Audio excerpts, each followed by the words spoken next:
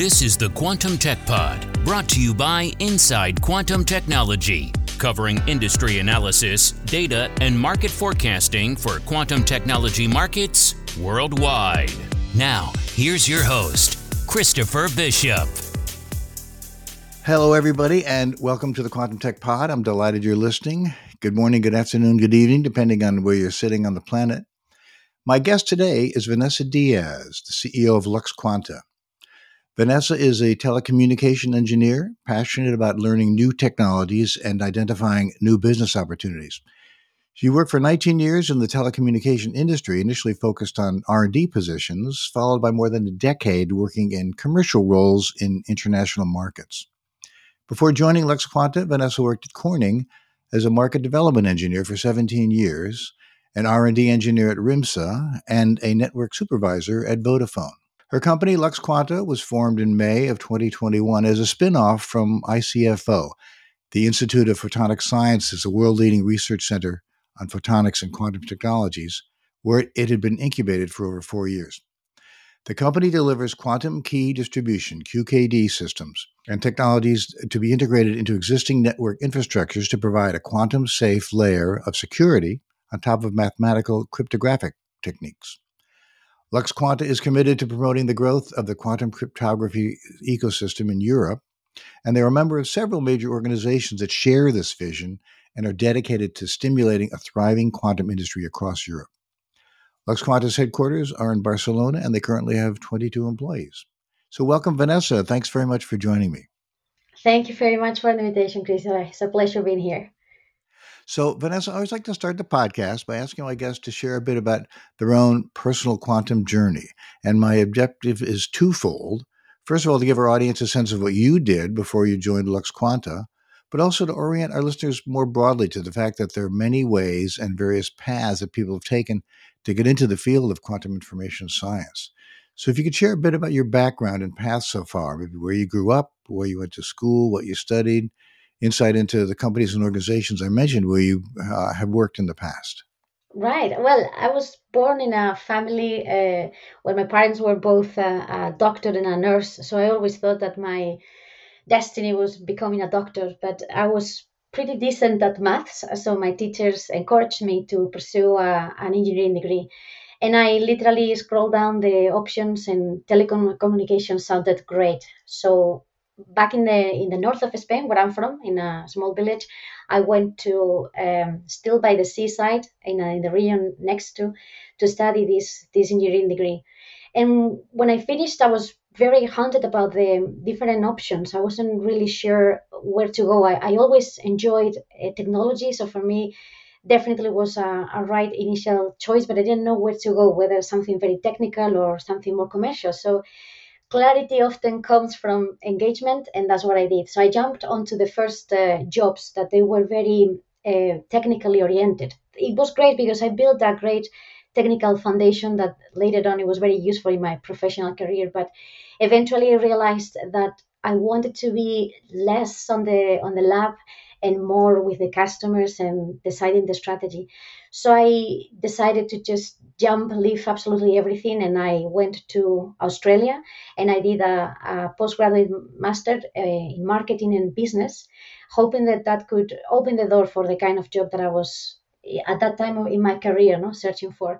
And it worked, because when I was back in Europe, I landed what back then was the job of my dreams. It was working with Corning as a market development manager in the optical communications division.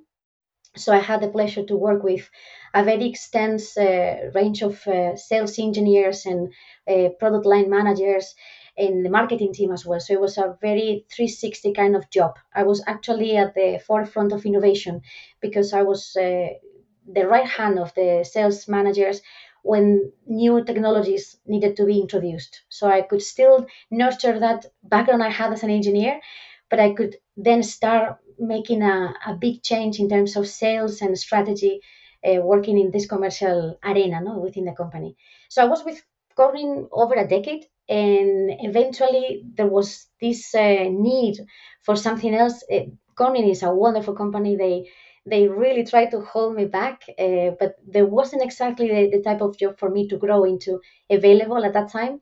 And that's when an ex-colleague of mine, actually, who sits at the board in LuxQuanta, mentioned to me that there was a vacancy for a job in a quantum company that was in Barcelona. So when I heard the word quantum and I heard about the role that it was supposed to grow into the CEO, for me, it was just a no-brainer. I had to jump onto it. So it's been now 2 wonderful years in the what I believe is the job of my life. I never thought I could reach out for this kind of roles, because when you grow up in very large corporations, you perceive them as an impossible target, not to really aim for. And right now I look back and it almost feels like everything I've been doing all this time adds together, no? So I can do a good job here. I want to believe that I'm doing a good job here. And it's great because I can define the strategy. I can work extremely close to the technical team because it's a very small company. And I can also nurture the team. That's one of the things that I enjoy the most as well. Yeah. What a great story. Thank you so much for sharing. Let's talk about LuxQuanta. So, how was it founded? I mentioned in my intro remarks it was spun out of a larger organization, but wondering, like, who started the company? What was the motivation to kind of pull something out of what sounds like a more of a research environment, as you were describing, to Yeah. build a private sector company, go to market with a portfolio? Well, this is where the research center that we come from did a fantastic job. ICFO, they nurture different technologies related with photonic science. And when they realize that there is a technology that is extremely disruptive and the market is very much ready to nurture it, no, and take it to the next level, they build a spin-off. So we are a spin-off number 10, and the project was born as a company after almost 4 years of incubation. So the co-founders of the company, Sebastian Echeverry, Said Kasemi, and Valerio Pruneri, they were working for over those 4 years, preparing the setting the basics, no, the ground of the technology that we inherited as a company. And that was in May 2021. That's when the company was founded. We inherited in a form of patents, no, a technology that it was already pretty highly mature. So what we had to do was giving it a big push. So I entered into the company 6 months after it was founded, and that's what we've been focusing on, which we did. In February this year, we released the first flavor of the technology that we work with. No, we work with quantum key distribution, but it's a flavor called continuous variable that offers a lot of benefits that can be summarized on ease of integration.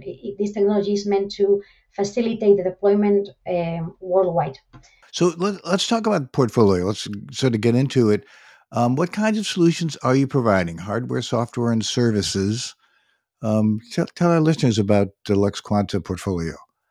What we deliver is hardware. It's just that inside of the hardware, there is also a lot of know-how in terms of signal processing and also software. It's like there are 3 layers. But at the end, what we sell is a hardware unit that you place one in one side of the link and the other one in the other side of the link with an optical fiber, no, connecting them both. And what they do is they are like a very safe courier, no. So they are like the mailman that brings a cryptographic key that you're going to use to then encrypt the information so nobody can read it when you transmit it through the internet. So what these machines do is basically send this key from one side to the other side of the link in a very secure way. And they do so by relying on the laws of physics. Let's say that they code the information of the key in the light, and we send the light very, very attenuated. So it starts behaving as per the laws of quantum physics.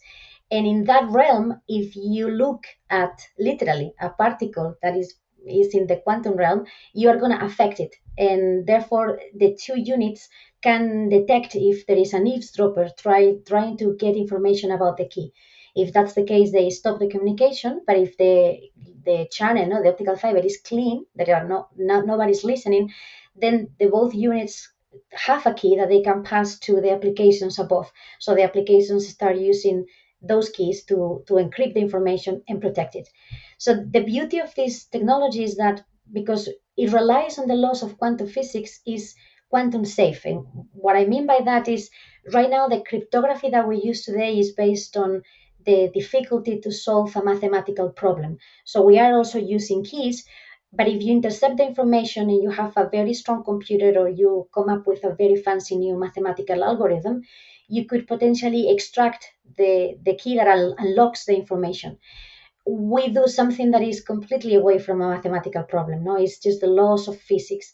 So even when quantum computers achieve the capacity that is expected, no, that we know for sure that once they get to that point, they will be able to crack our current cryptography, the one based on mathematics. Our solution will stand against this. So at the end, what we deliver is a hardware-based cryptographic solution that is quantum safe. Great. Now, thank you for explaining the context for this. Very important, I think, for listeners who may or may not be aware.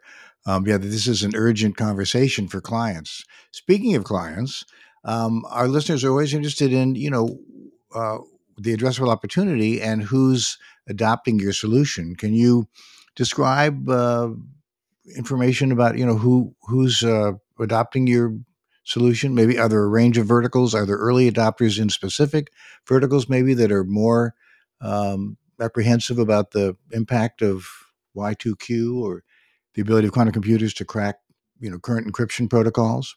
Sure.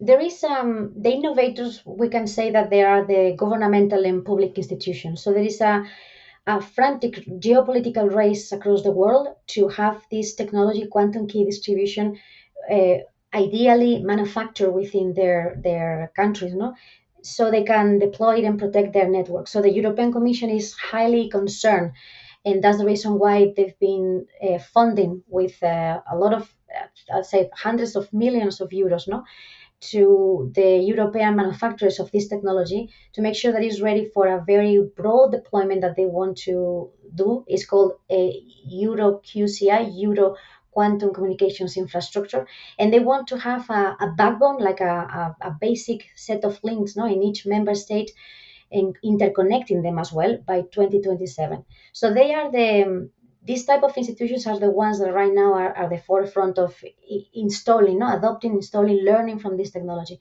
But the rest of the world is waking up to the fact that the time to start thinking, looking, understanding this technology, defining a roadmap is now. At the end, when we think about quantum computers, we might wrongly assume that there is still a long way to go, because we heard that they are working now with a few hundred of qubits, sorry. And for these computers to be relevant and really hack, for example, the cryptography that we use today, we're going to need millions, but it's growing exponentially.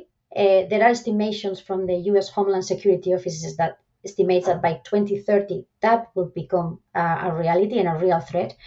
And if we think about the time that we need to understand the technology, define the roadmap, and deploy it itself, the time is now. So that's why we see all the verticals that are getting more and more interested in the technology. So, for example, telecommunication operators, they are one of the main potential benefits of this technology, because they can deploy them in their own networks.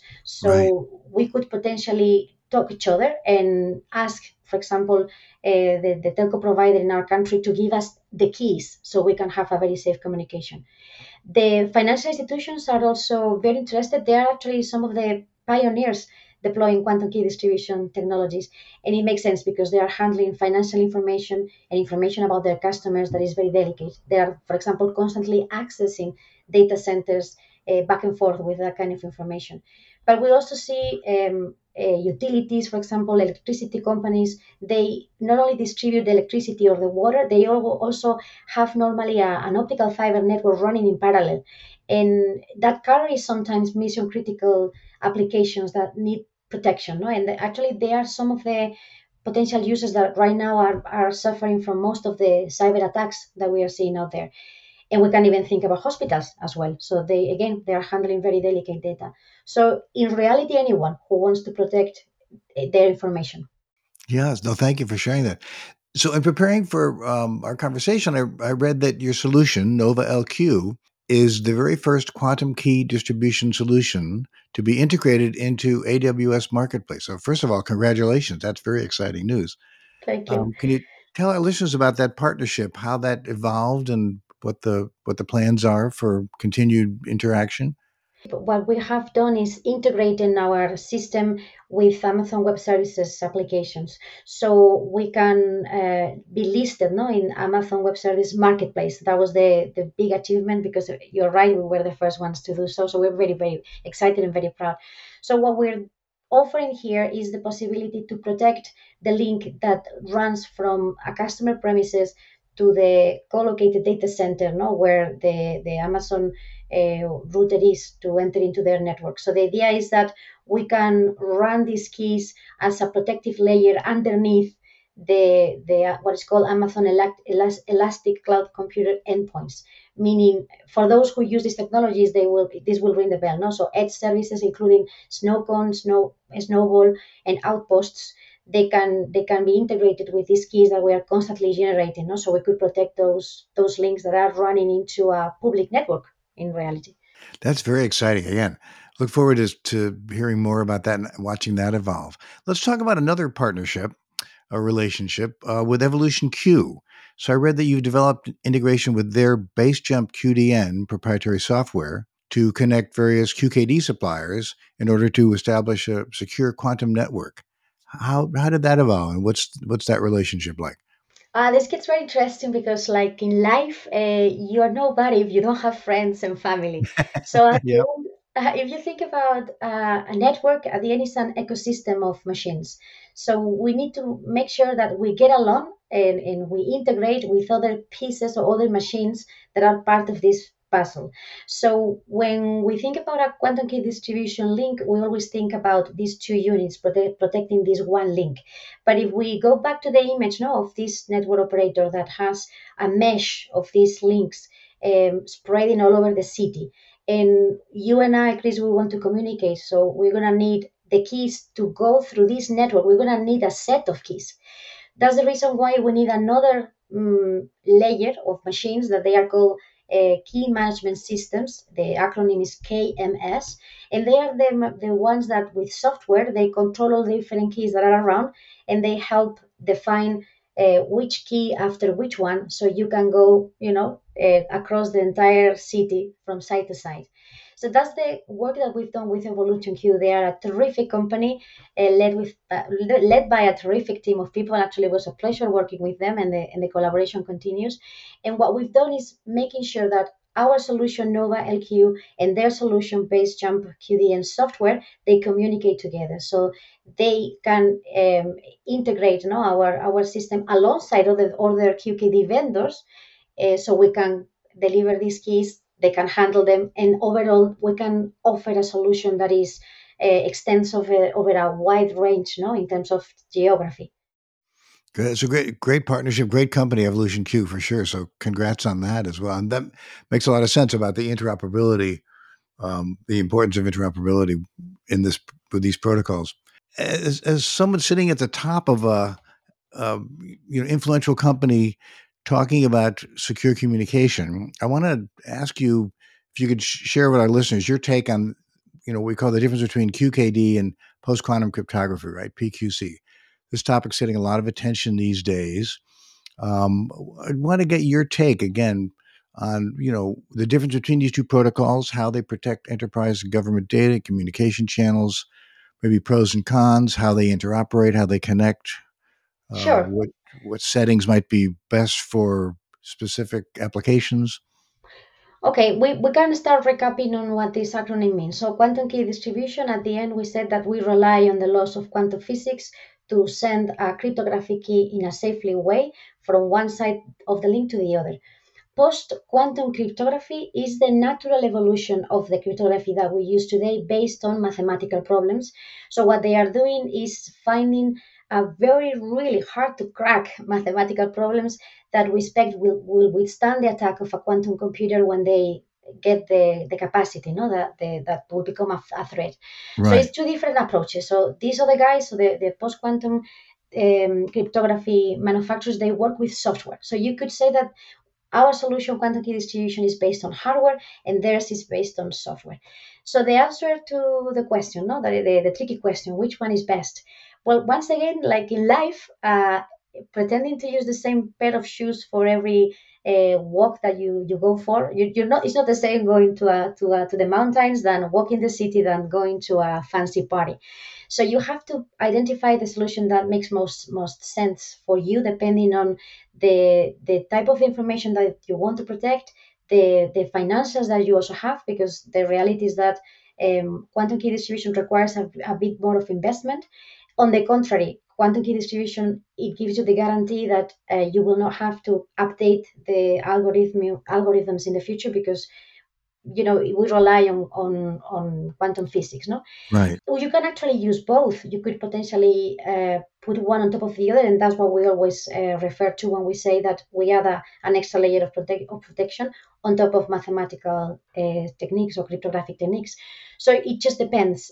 Both solutions, I think, are great, and we try to do a honest exercise when we talk to our customers, assessing where in the link is more, it makes more sense to start with one or the other, no? Yeah. Okay. Well, thank you for explaining that. I appreciate it. I think our listeners will definitely um, be more enlightened about the pros and cons of those two approaches. And again, as you say, sort of depending on the situation, both might be appropriate and based on what the business need is, right? Correct. There is it's very interesting because the different regions in the world having a different position about this. So, for example, in North America, NIST organization, they are hunting, no, hunting down these super strong algorithms. Right. They have a contest running for a few years, and we have now coming to an end, no, with finalists.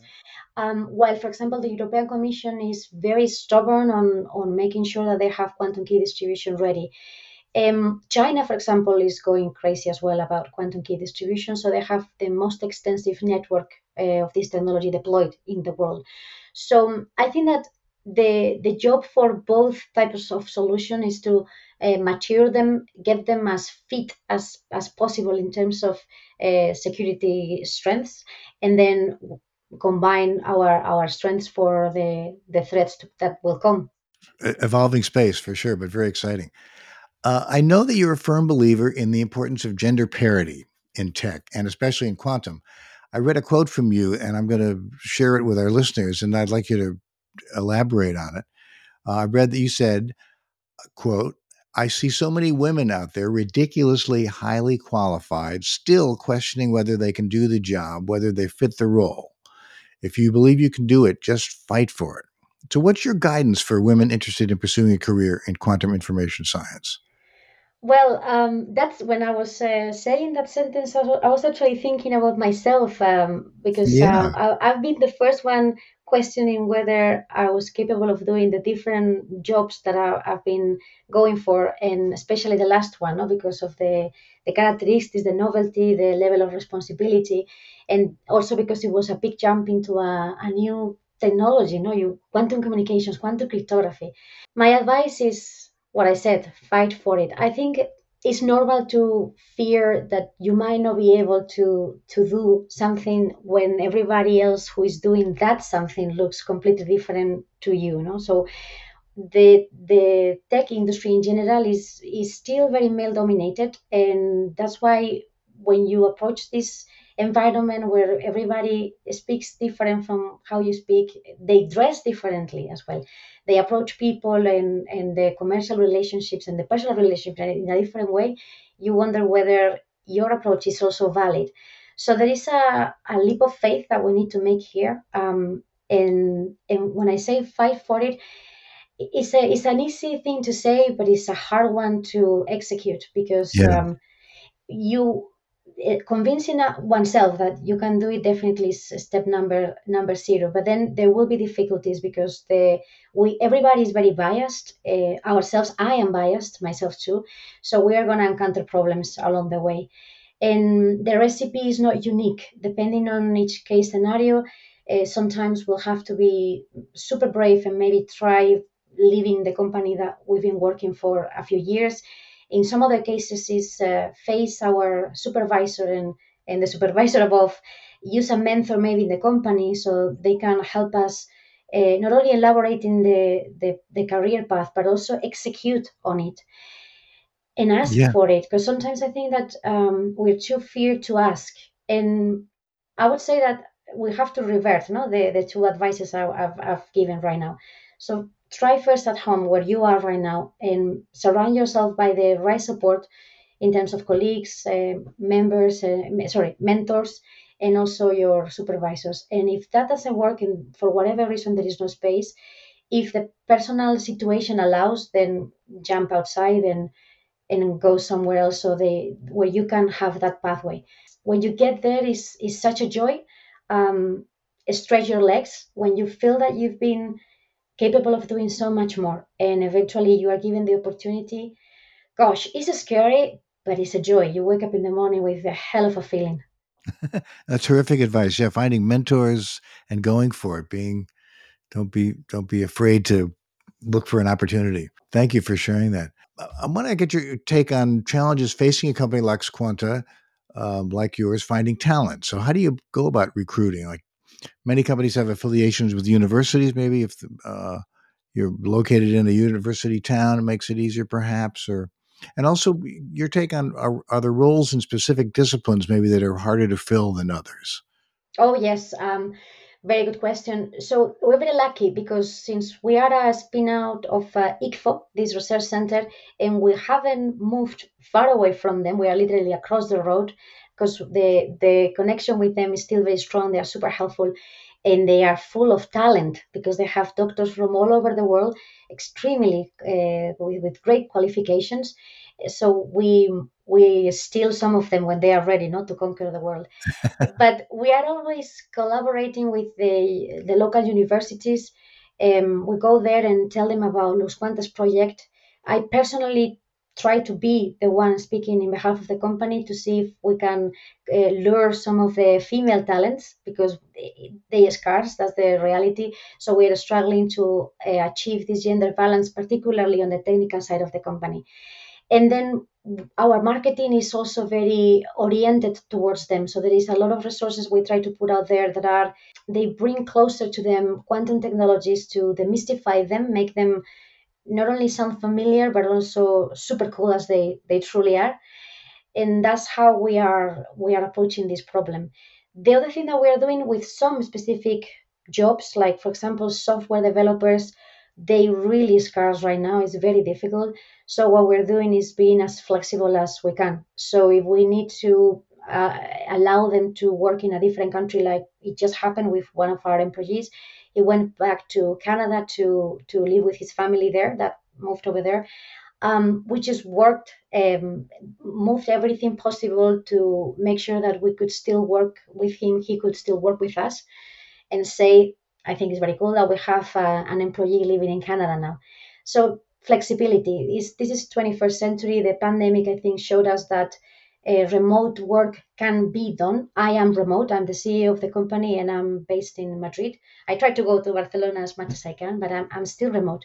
But if you do a proper use of the tools that you have and you establish this culture around digital work, you can actually have the team extremely integrated, still feeling part of it. So that's what we're having to do these days. Great. Well, thank you. Vanessa, we're coming to the end of our session here, and I always like to conclude the podcast by asking my guest to kind of look into their crystal ball and or wax philosophic or share your vision of where quantum computing might be in 5 to 10 years broadly, and what kind of impact you think it'll have on how we live and work. What's Oh your my God, take? that's a really good question. I'm right now excited and amazed at what artificial intelligence can do for us. And I think that this is the just the first step towards what the future has for us around the corner, because 5-10 years is nothing. Quantum computers should eventually reach enough capacity to do outstanding things. One of the ones that I can't wait to see is how we model the weather on Earth, because right now we have a huge climate problem, no?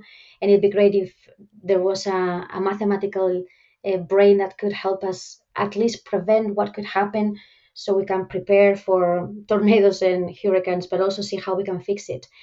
On the personal side, the implications that this is going to have, and professional as well, they are difficult to measure. Look at the way that we are working today, just because we have these AIs, giving us support, and how much easier our job is. So I wonder, I don't know how much further we will be able to go, because some tasks that right now are consuming our time and somebody has to do them could be accomplished by a very strong, powerful machine like a quantum computer. I don't know, I've always felt that I belong to the future and I was born a bit too soon. But I actually find myself feeling extremely lucky that I'm living this time of change. My generation, I think, experienced already a lot of evolution. No? So I remember my grandparents, a microwave, it was something from another planet. And we got used to pretty cool things. But I think it's Yeah, nothing comparing to what's yet to come. And we are going to see it, and we are going to have the experience, the adventure of adapting to it, not born with it and taking it for granted, but adapting to it and then make the most of it. Also, we will be able to decide how to use these things and how we best employ them. Probably we will be the generation that will be able to make these decisions. So it's a privilege to see what the future has for us. great. Well, Vanessa, thank you so much for sharing that perspective and for joining me on the podcast today. I want to invite people to follow you and the company on LinkedIn. Point them to your website, LuxQuanta.com. You also have a Twitter handle at LuxQuanta on X, right? Formerly Twitter. So Yes, thank you again. I really enjoyed our conversation. thank you very much. The pleasure was absolutely mine. Thanks again, Vanessa, for joining me today. Thanks to all of you for listening. Please share this podcast on your social media channels to increase the impact of my conversation with Vanessa. Listen to my other podcast episodes if you haven't already, and please feel free to connect with me on LinkedIn. This has been a production of Inside Quantum Technology. You've been listening to the Quantum Tech Pod, brought to you by Inside Quantum Technology. For more information on this episode or other topics relating to quantum technology, visit InsideQuantumTechnology.com.